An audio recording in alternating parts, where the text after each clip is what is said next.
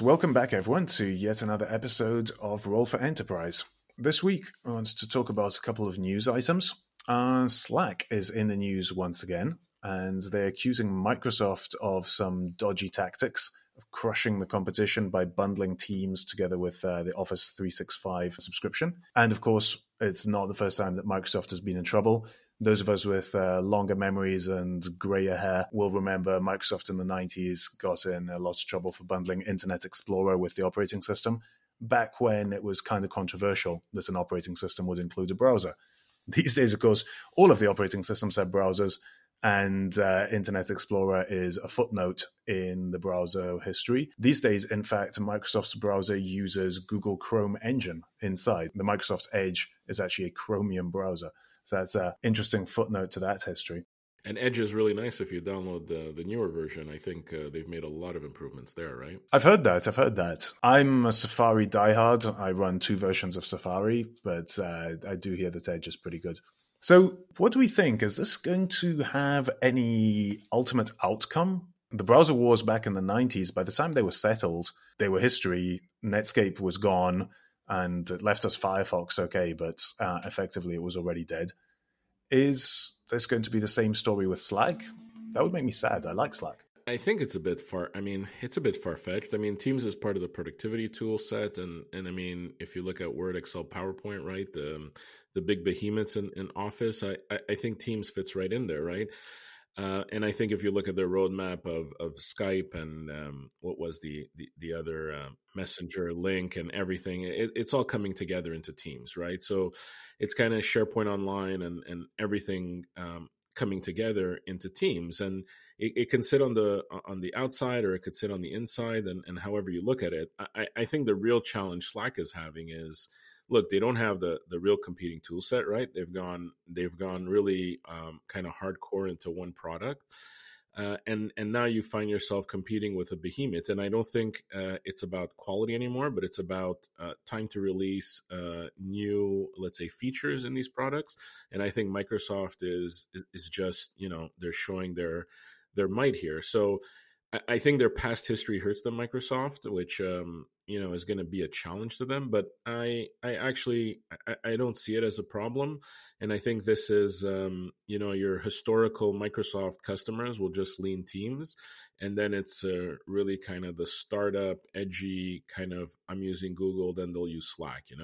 It's kind of in that realm to me.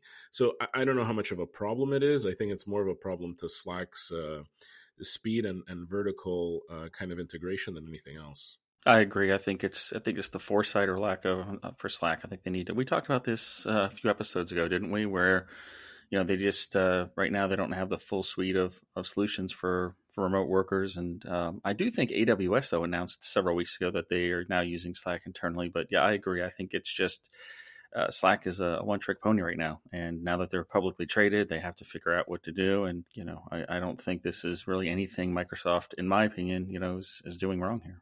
If they were looking at an IPO today, I think it would be really hard for them to IPO given kind of their position. But I think when they did, they were in the dominant position. But slowly, you see Teams kind of eating away at that dominant position. Yeah, you have to keep innovating. That's exactly right. And what Satya has done is, innovation. He's filled that with, just acquiring companies, and he's done a great job of that. And so Slack has to figure out what they're going to do here to make their next move. And they have to innovate. And you're right. This was great 3-4 years ago, but right now it's almost commodity, right? Yeah, and I think there's a barrier. There's a barrier piece to this that I think a lot of people don't realize, right? I think companies that are using Office and have used Skype, it's natural progression to move to Teams. The real problem is some of these people making these decisions have never used Slack. They've never gone to Slack. And although it probably is a superior product today, I think because they've never had that taste and it's just a natural progression to Teams, they'll never go to Slack. They'll always be like, oh yeah, Teams is doing it great. So I think a lot of people that say, Teams is great have not really used Slack all that much. See, I'm not convinced. I think there's room in the world for all of these. On the one hand, suites grow and expand and add capabilities. So the bit of the Amazon Slack relationship that I find more interesting is that Slack now embeds Amazon Chime for voice calling. Amazon Chime is a decent piece of software that never got any uptake outside of Amazon. I've had to use it as an Amazon partner in the past. It's perfectly usable, and as soon as I'm done talking to Amazon people, I quit it and never look at it again until the next time it's time to talk to Amazon again. But that's kind of Slack extending its own reach. They add that capability. You can extend it to merge it with Google Docs, Google's Office suite, and that will get you to kind of the same place that Microsoft Teams user is in terms of the integration with the various bits and pieces of Office. So you have the integration with Docs and the spreadsheet and there's the slides, and with Google Drive, you've got the storage piece, which aims to be a lightweight version of what SharePoint is. On the one hand, I see Slack's point. On the other hand, I also see Microsoft's point. And Google is trying to do the same thing from their end. They're trying to embed Meet into every Google Calendar invite. They're doing all of these things. And this is a wider topic also of antitrust in the industry. We talked a few episodes back about Hey and their complaints about the Apple App Store and the cuts that they take. Again, we could see both sides of that one. So the App Store definitely does provide a service, in the sense that I'm much happier to have my credit card on file with Apple and click buy and go through facial recognition and spend a couple of bucks on an app that I've never heard of before than I would be if I had to sign up and leave my credit card on a random website every time I wanted to try an app. There's value in these extended suites in adding functionality into one place. But on the other hand, there is also a chilling effect on the market. It's a double-edged sword, definitely. I think the other problem is Microsoft's so big here that it's just like a vacuum, right? It makes it impossible for the others to gain traction, right? Because if Teams was first to market, I think Slack would have never had the breathing room to make it out. I think then it gets incredibly harder. So there's that piece of it too. And I think what's gearing up here, what we're gearing up to see, I think, is like an email war. I think you can totally tell that Slack will one day have an email client or some sort of email available. And I think that's coming, right? Because the whole premise of Slack was to reduce people's email, right? That's Zavinsky's law. Every piece of software grows until it can handle email. Yeah. And Jamie Zavinsky, of course, was an original Netscape programmer. So it comes full circle. Comes full circle, yeah. I think there's a bigger theme here, and it'll play out over the next couple of years, I have a feeling. Definitely. The thing with Slack and Microsoft, and then we'll move on, but as we were just saying before this call, being in multiple Slacks is completely painless. They're just tabs, and you can switch from one to the other, and you can see when one of them is active. Being in multiple teams is a complete pain in the neck. Teams is designed to be for one enterprise, and there is the new feature, whatever they call it, where you can enable people from another enterprise to join your corporate team with their own user accounts. But it's a huge thing, and it has to go through central IT. It's very controlled, which is the goal. The buyer of Teams is enterprise IT, is the SharePoint buyer, is a person who's comfortable with Microsoft and wants to get further benefit from past investments in Microsoft. Whereas Slack, through its free tier, it gets a lot of bottom-up adoption. So it's a classic bottom-up. People start using a tool that's free and like it, and then persuade their employees to pay for it, versus top down, someone goes to the big cheese and persuades them to mandate the adoption of a tool. So it'll be fascinating to watch this play out. And that's a topic that I think we'll return to later, as we wanted to have a discussion about cloud computing and the models that enables. But we just wanted to revisit another past story as well that's also back in the news with ARM and SoftBank. It's also still on the topic of antitrust in a way, because NVIDIA supposedly approached SoftBank with an interest in acquiring ARM, and that has some pretty obvious antitrust overtones. NVIDIA being the biggest GPU maker and wanting to buy the biggest CPU maker, that's obviously going to be subject to some attention. But the other piece of news relating to ARM was Intel earlier today announced that they were going to miss their goals for the 7-nanometer process by at least 12 months. So the people at Apple who made that call to switch to Apple Silicon must be feeling pretty smug right now, pretty justified in that decision. Did you see those stories? Any thoughts? I feel bad for Intel because I think here Intel's losing their dominance in chips, right? I think if you look at NVIDIA, their acquisition last year of who was it, Mellanox, and now they're starting to look at ARM. I think they're becoming the de facto, like, hey, these are the guys you go to if you need silicon. And I think NVIDIA is really, from a design perspective, kind of pushing the envelope.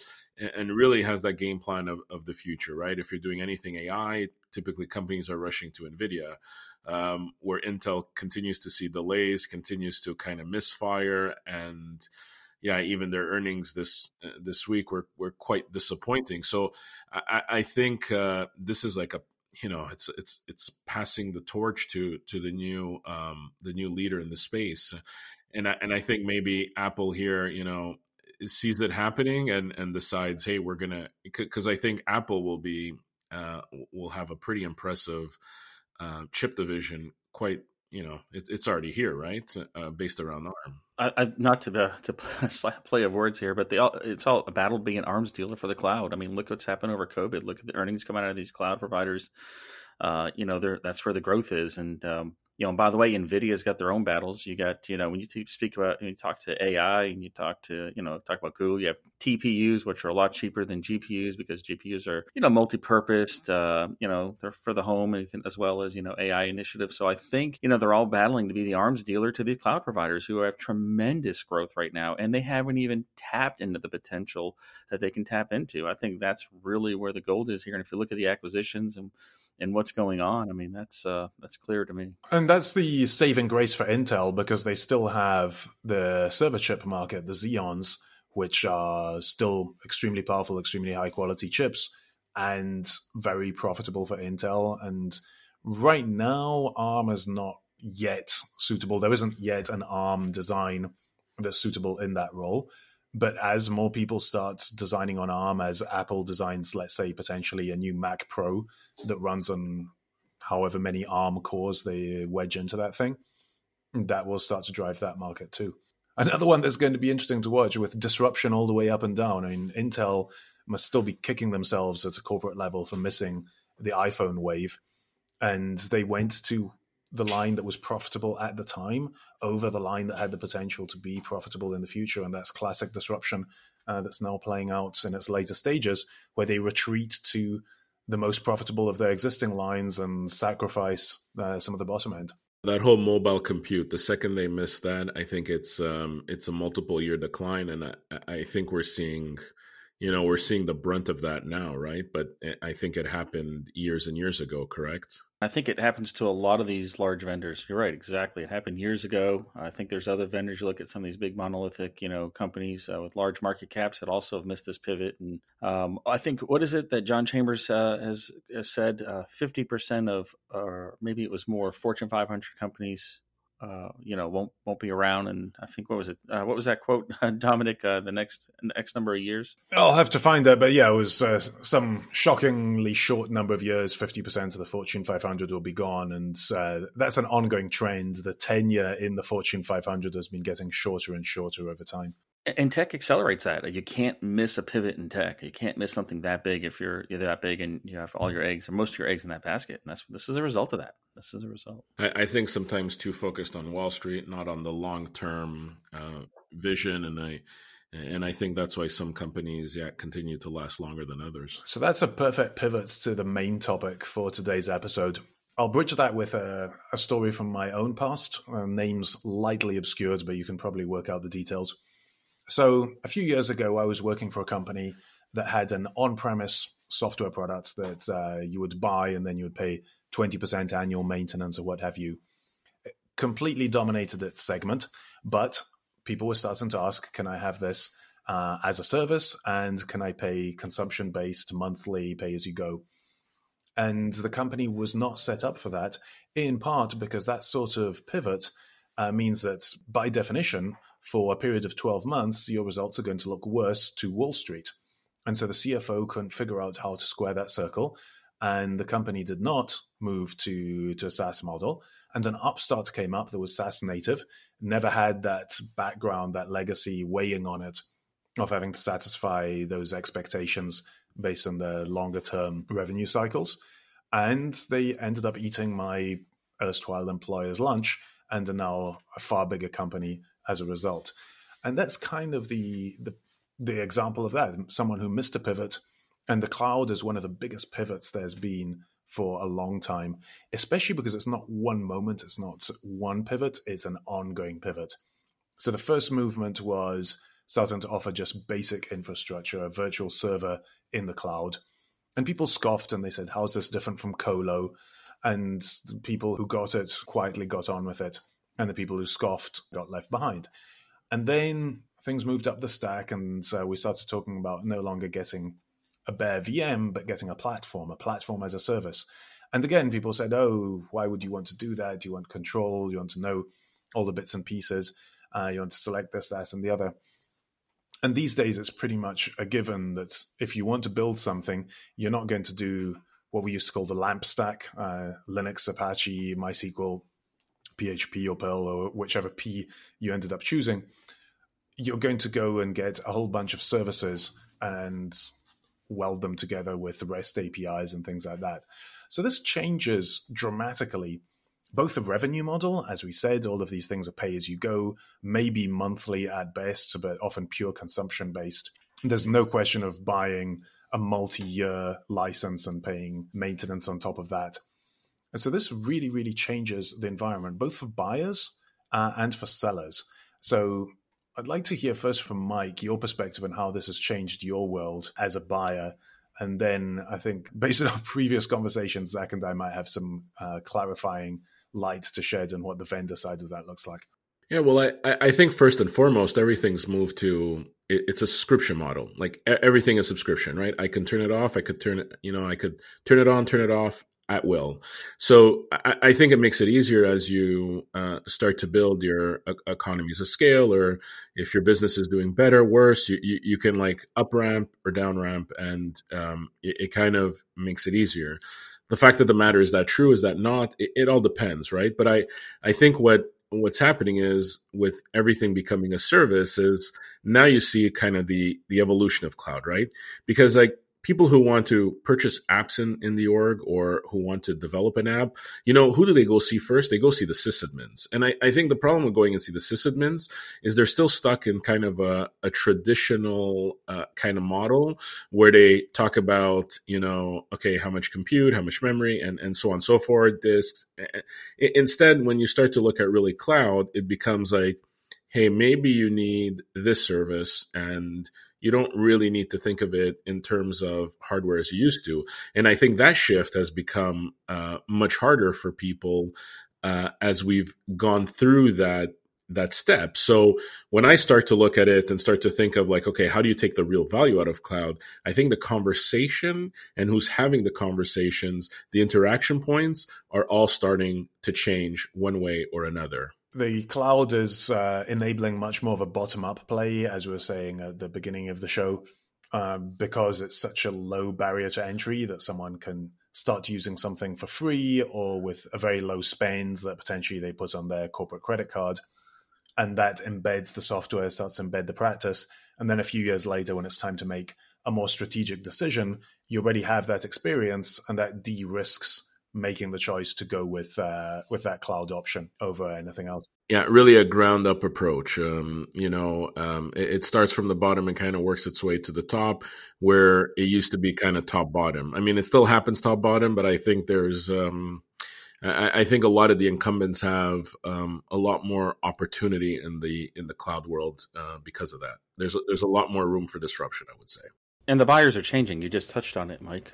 We have a different set of buyers in the cloud. And these buyers are in the business. These buyers aren't your traditional, like you said, compute guys that are sitting there, the storage guys that are trying to figure out, how much storage you need, what kind of arrays they might need to acquire. And so it's changing. And I think we need to adjust to that. So how do you feel about that change, Mike? Because surely this is disintermediating you at least somewhat. You have some decisions that are kind of already made for you, at least influenced for you before you get engaged. Yeah, and I think that's always going to happen, right? It's always happened. I think what becomes a little harder on us is the privacy security aspect, depending what you're doing, and validating what's coming into our environment, right? Because, I mean, look, this day and age, it's all about speed, which means we need to get quicker.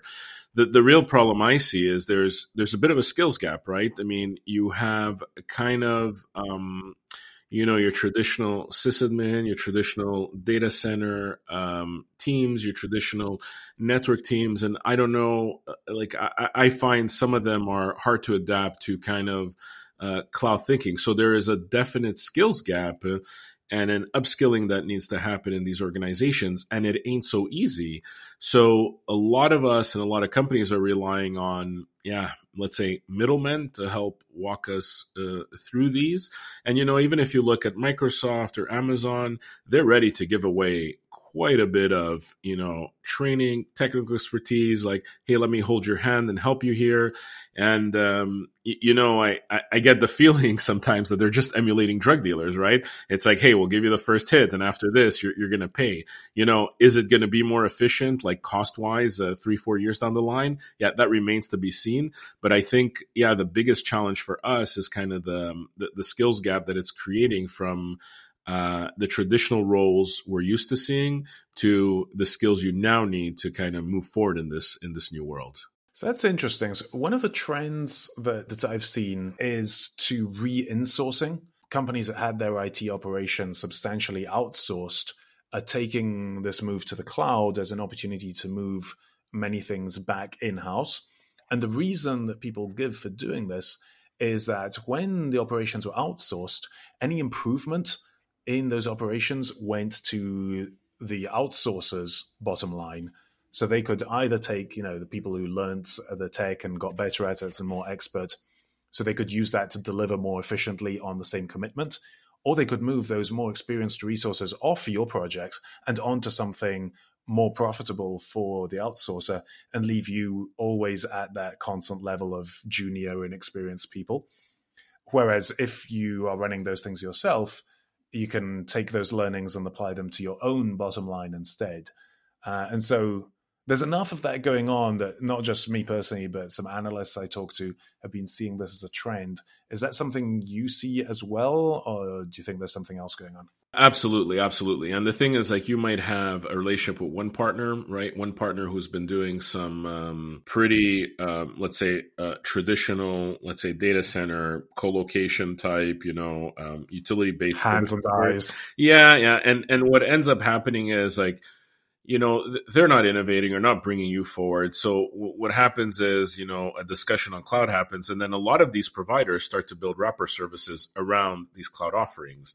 And you got to ask yourself, okay, why do I have a wrapper service? It's pretty inefficient because you can be the direct partner and then control more of it instead of paying this like overhead that you really don't need.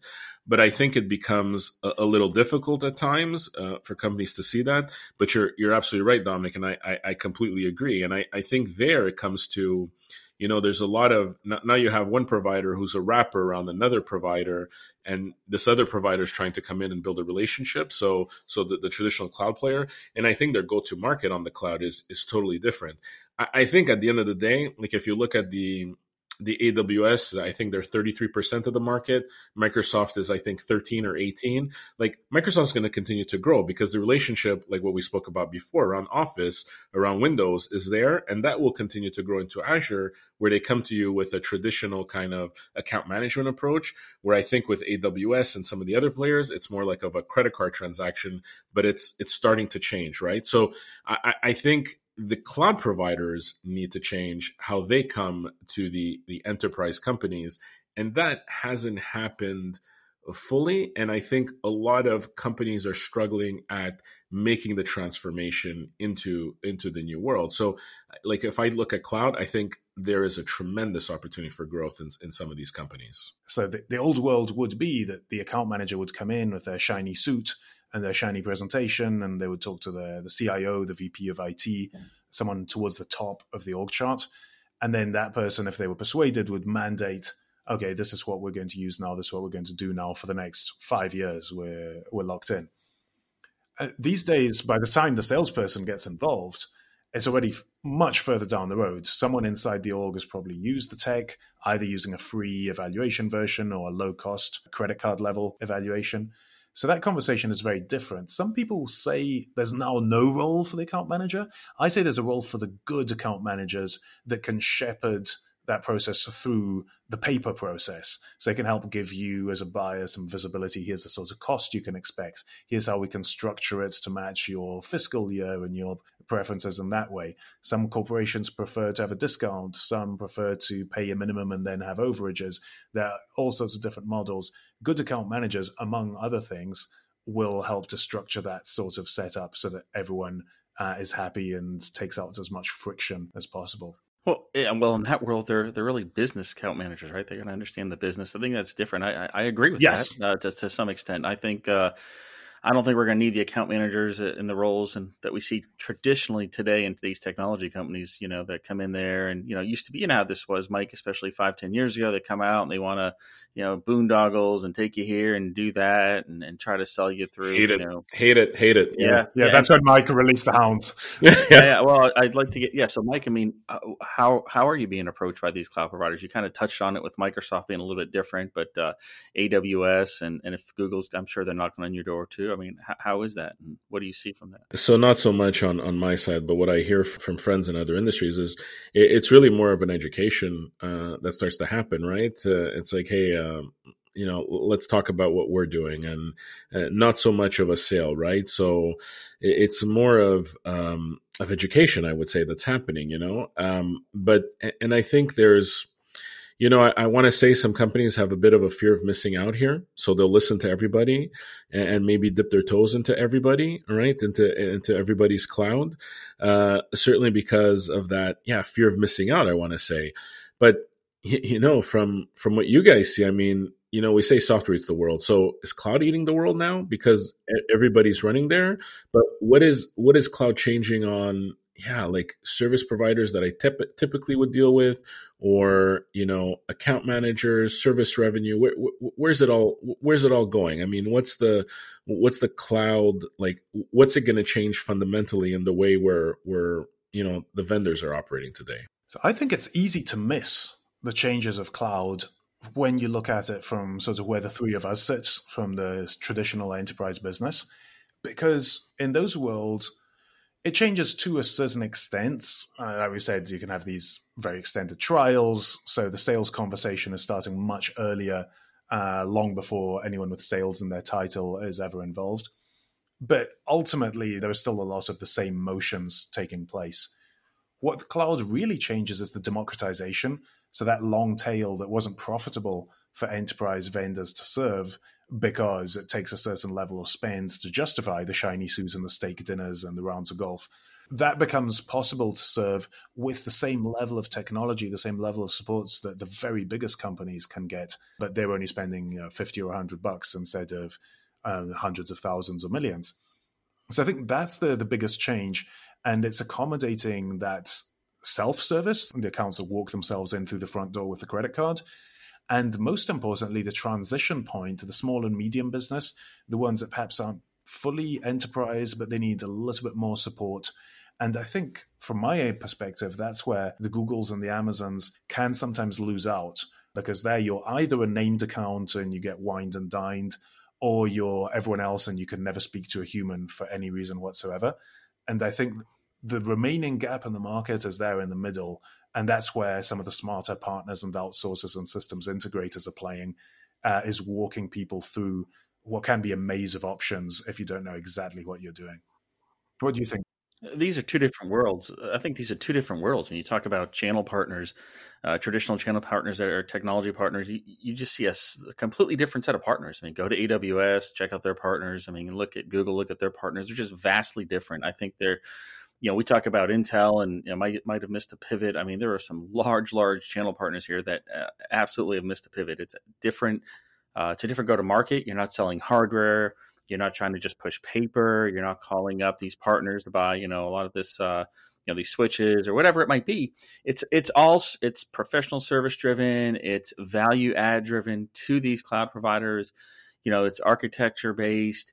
And a lot of these companies right now that are trying to deploy this technology, they're struggling. I mean, they're looking for, and Mike, I'd like your thoughts on this in a minute, but they're looking for these guys that are certified practitioners that can help, deploy these solutions. And so I think when I think of the channel, I think it's vastly, vastly different. There are some publicly traded, very large channel partners today that I think are in for a little bit of in for trouble, a world of hurt. I don't know that they can pivot as quickly. That's the skills gap, right? Because I think that channel partners have developed the skills, so that's why we call on them. That's why, and it's hard for them to, and some of them it's hard for them to pivot from old to new because the revenue is all in the way they used to do business, and how are you going to build this new revenue stream? And this is where they get caught up, right? Because they're public and they need to play to the markets, and then they never make the jump, and that's it, they're done. But I mean, if I look at it, Zach, I mean, if you think of the channel, isn't it? It's just a skills gap, right? I mean, I don't know. I'm not a big, I don't know that you need the channel, and I think the fear from some of the smaller accounts that like go into the cloud and never have somebody to talk to is, what if something goes wrong? Who do I call then? You have no idea the restraint I'm having to apply to stop from breaking into the Ghostbusters theme tune. Yeah, I mean, skills is a big part of it, Mike. I agree with that. I think, and these cloud providers, they have their own challenges. They're trying to bring people in and bring them up to speed, and they're on a hiring frenzy themselves. And so what a great problem to have. Hey, we can't deploy our solution because we don't have enough people that understand it. So let's bring more people, get them up to speed. But no, I think there's some other value. I mean, I think, there's some services in the cloud, right, that some of these people can develop and have their own solutions, and we forget about that. And I don't know that they're channel partners, but a lot of companies are born out of the cloud, right? We can talk about, several companies that are born out of the cloud. But, from a channel partner perspective, I think a lot of that is probably the architecture gap, the skills gap. Everybody wants a piece of the action, right? But I don't know how many are really delivering value or able to deliver value in the transformation that's taking place. And I think that's where I think for some of these companies, it's going to become existential, some of these providers, channel partners, and whatever. And I think that's where the battle's going to be, won or lost for some of them. I think it's a whole new generation of talent that's coming into these cloud roles. It's interesting. I don't know about you, Dominic. I'd be curious to see what you say, but when I talk to a lot of people in the industry, or my peers, let's say traditional networking people or traditional storage people or server people, it's all talk. Everybody talks. They want to do this, but nobody's really gone out and understood it or grabbed the certification, so they know just enough to log on to the console and do a few things. And I think that's interesting to me. I think we could see it could be a massive shift. And we're going to have a lot of people potentially in the next 3 to 5 years sitting at, maybe less than that, actually, probably 2 years, sitting around scratching their head saying, oh, wait a minute, I need to look for a job. And, this is kind of like the AS400 thing, Mike, 15, 20 years ago, I'm looking for a job, and there's several out there, just not as many. So I think there's, we keep talking about AI displacing people. Perhaps cloud, I believe cloud is eating the world or will eat the world. As well as, it's not necessarily AI, it's cloud that is going to displace a lot of these people. Let's just be honest. And they're careful not to say that. AWS and these cloud providers are very careful not to say that. But let's be honest, they are displacing you. You're absolutely right, because there's an abstraction layer that's being put in place that is making a lot of people unnecessary, because their job is happening automatically in the cloud. If you can read between the lines there. Yeah, there's the ancient joke, go away or we'll replace you with a very small shell script. And so the cloud is kind of taking that to the next level. I will say I started out my enterprise sales career selling automation, explicitly automation tooling. And the business case was about FTE reduction. So FTE, for those who are not versed in the lingo, is a full-time equivalent, a full-time employee, someone who's spending roughly 8 hours a day, a couple of 100 days a year, give or take, on a certain task. So you break down a task into how many FTEs does it take. If you run a task once a week and it takes a couple of hours, that's a certain fraction of an FTE. Then the next task, you run it every day and it takes another couple of hours, and you add it up. And so right now you have a certain cost in FTEs for business as usual. And then if you automate those, you can save the cost of their salaries from your business. Now, the reason I'm able to sleep at night is that these people in the accounts I spoke to were almost never fired. And then partly that was because I'm operating in Europe, and so there are all sorts of labor protection laws. But mostly it's because companies, in my experience, have huge unmet demand for things that they could do with IT if only they had the time for it. And some of it's stuff that, we should be doing it. So the IT equivalent of flossing. We should be doing more regular security audits and assets audits and whatever. But there's also a whole ton of stuff. We'd love to build a service or an app to do X. We just don't have the time for it in the day. We just freed up a whole bunch of people and they already work here. They already know our processes and our systems and everything. Now we can do that thing we always wanted to do. It's become a game of speed. And I think, companies that are, using excuses like, we don't have the time to do this, we don't have the time to do that. I think they're going to lose out in the long run. And that's the sad part, because I think it is about speed, and they need to move fast. And I don't think you can use that as an excuse anymore. So that is the factor there. But Mike, who is they? It's typically the business. And so I hear what you're saying, Dominic, but then I wonder, it goes back to the skills. I mean, what kind of people do they need? Who are they looking for? I mean, these traditional IT people are going to be the ones that they run to? I don't know. We've talked a bunch of times about how IT is changing, how IT is the business. And I think that's why the business is starting to hire people who are multifaceted, and our IT people in general, in marketing roles and sales roles and in all sorts of, analyst roles in the business. So they're starting to be able to make their own mark and start to leverage cloud or leverage whatever software is out there themselves. Well, I suspect we'll be coming back to this one again because we seem to keep circling back to these same topics: IT, business alignment, everything old is new again. But it's always good to talk to the two of you, get your perspectives. Look forward to catching up again next Friday. Thank you, everybody. Have a great weekend.